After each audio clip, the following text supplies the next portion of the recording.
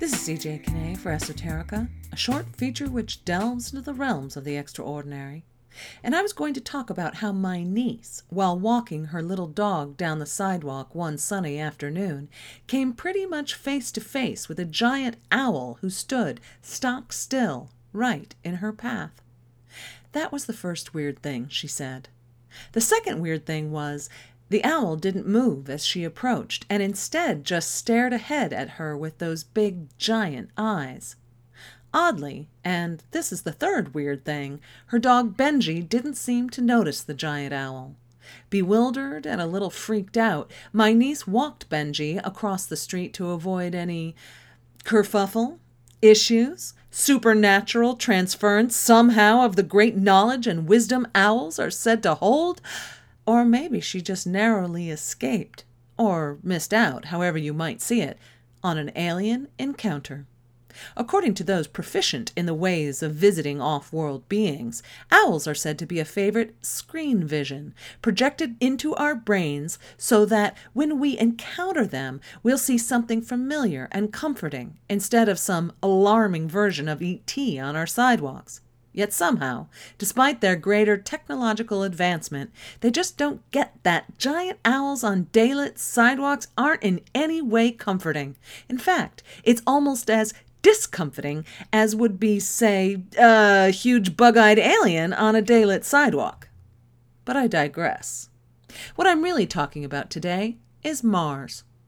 Elon Musk, that Tesla SpaceX guy, someone who supposedly has never been to Mars, but apparently plans to go, has declared that his Mars endeavors, as well as the settlements that support them, are independent from not just U.S. law, but from all earthly rule. I'm not sure we U.S. citizens have seen such a new world sovereignty challenge since we ourselves squarely established our independence from the British Crown.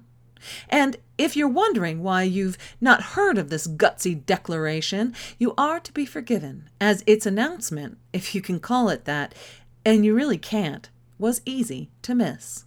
No flashy press conference, no gala event, no visit with Oprah or appearances on edgy late-night talk shows heralded the stunning declaration from the man who gave us PayPal and named his kid XAEA-12. No, the brash assertion of sovereignty as the first to colonize Mars was quietly made via fine print, embedded in the minutiae of a SpaceX product's terms of service, something most of us never read for any product. Here's what it says, and I quote, "For services provided in orbit around the planet Earth or the Moon, terms will be governed by the laws in the United States. For services provided on Mars or in transit to Mars via Starship or other colonization spacecraft, the parties recognize Mars as a free planet and that no Earth-based government has authority or sovereignty over Martian activities. Accordingly, disputes will be settled through self-governing principles established in good faith." Unquote.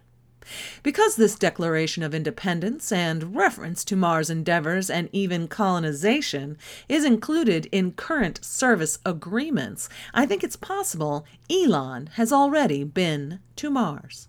Yet the truth of this is almost irrelevant, as he says he's going to do it, if he hasn't already, in 2021 with payloads adding people in 2024. That's basically, for all intents and purposes, now. But what if Musk arrives, supposedly for the first time, and finds it's already inhabited? What if, upon landing, he's greeted not by a blank canvas of a planet awaiting his sovereign paintbrush, but instead by, giant owls? Massive Marsian inhabitants who appear, at least to Elon, just like that big weird owl who, on a sunny city sidewalk, stared down my niece and her dog. Well, if you remember, she crossed the street. What evasive moves the new self-proclaimed sovereign of Mars might have to make is anyone's guess. For Esoterica, this is Kenna. Thanks for listening.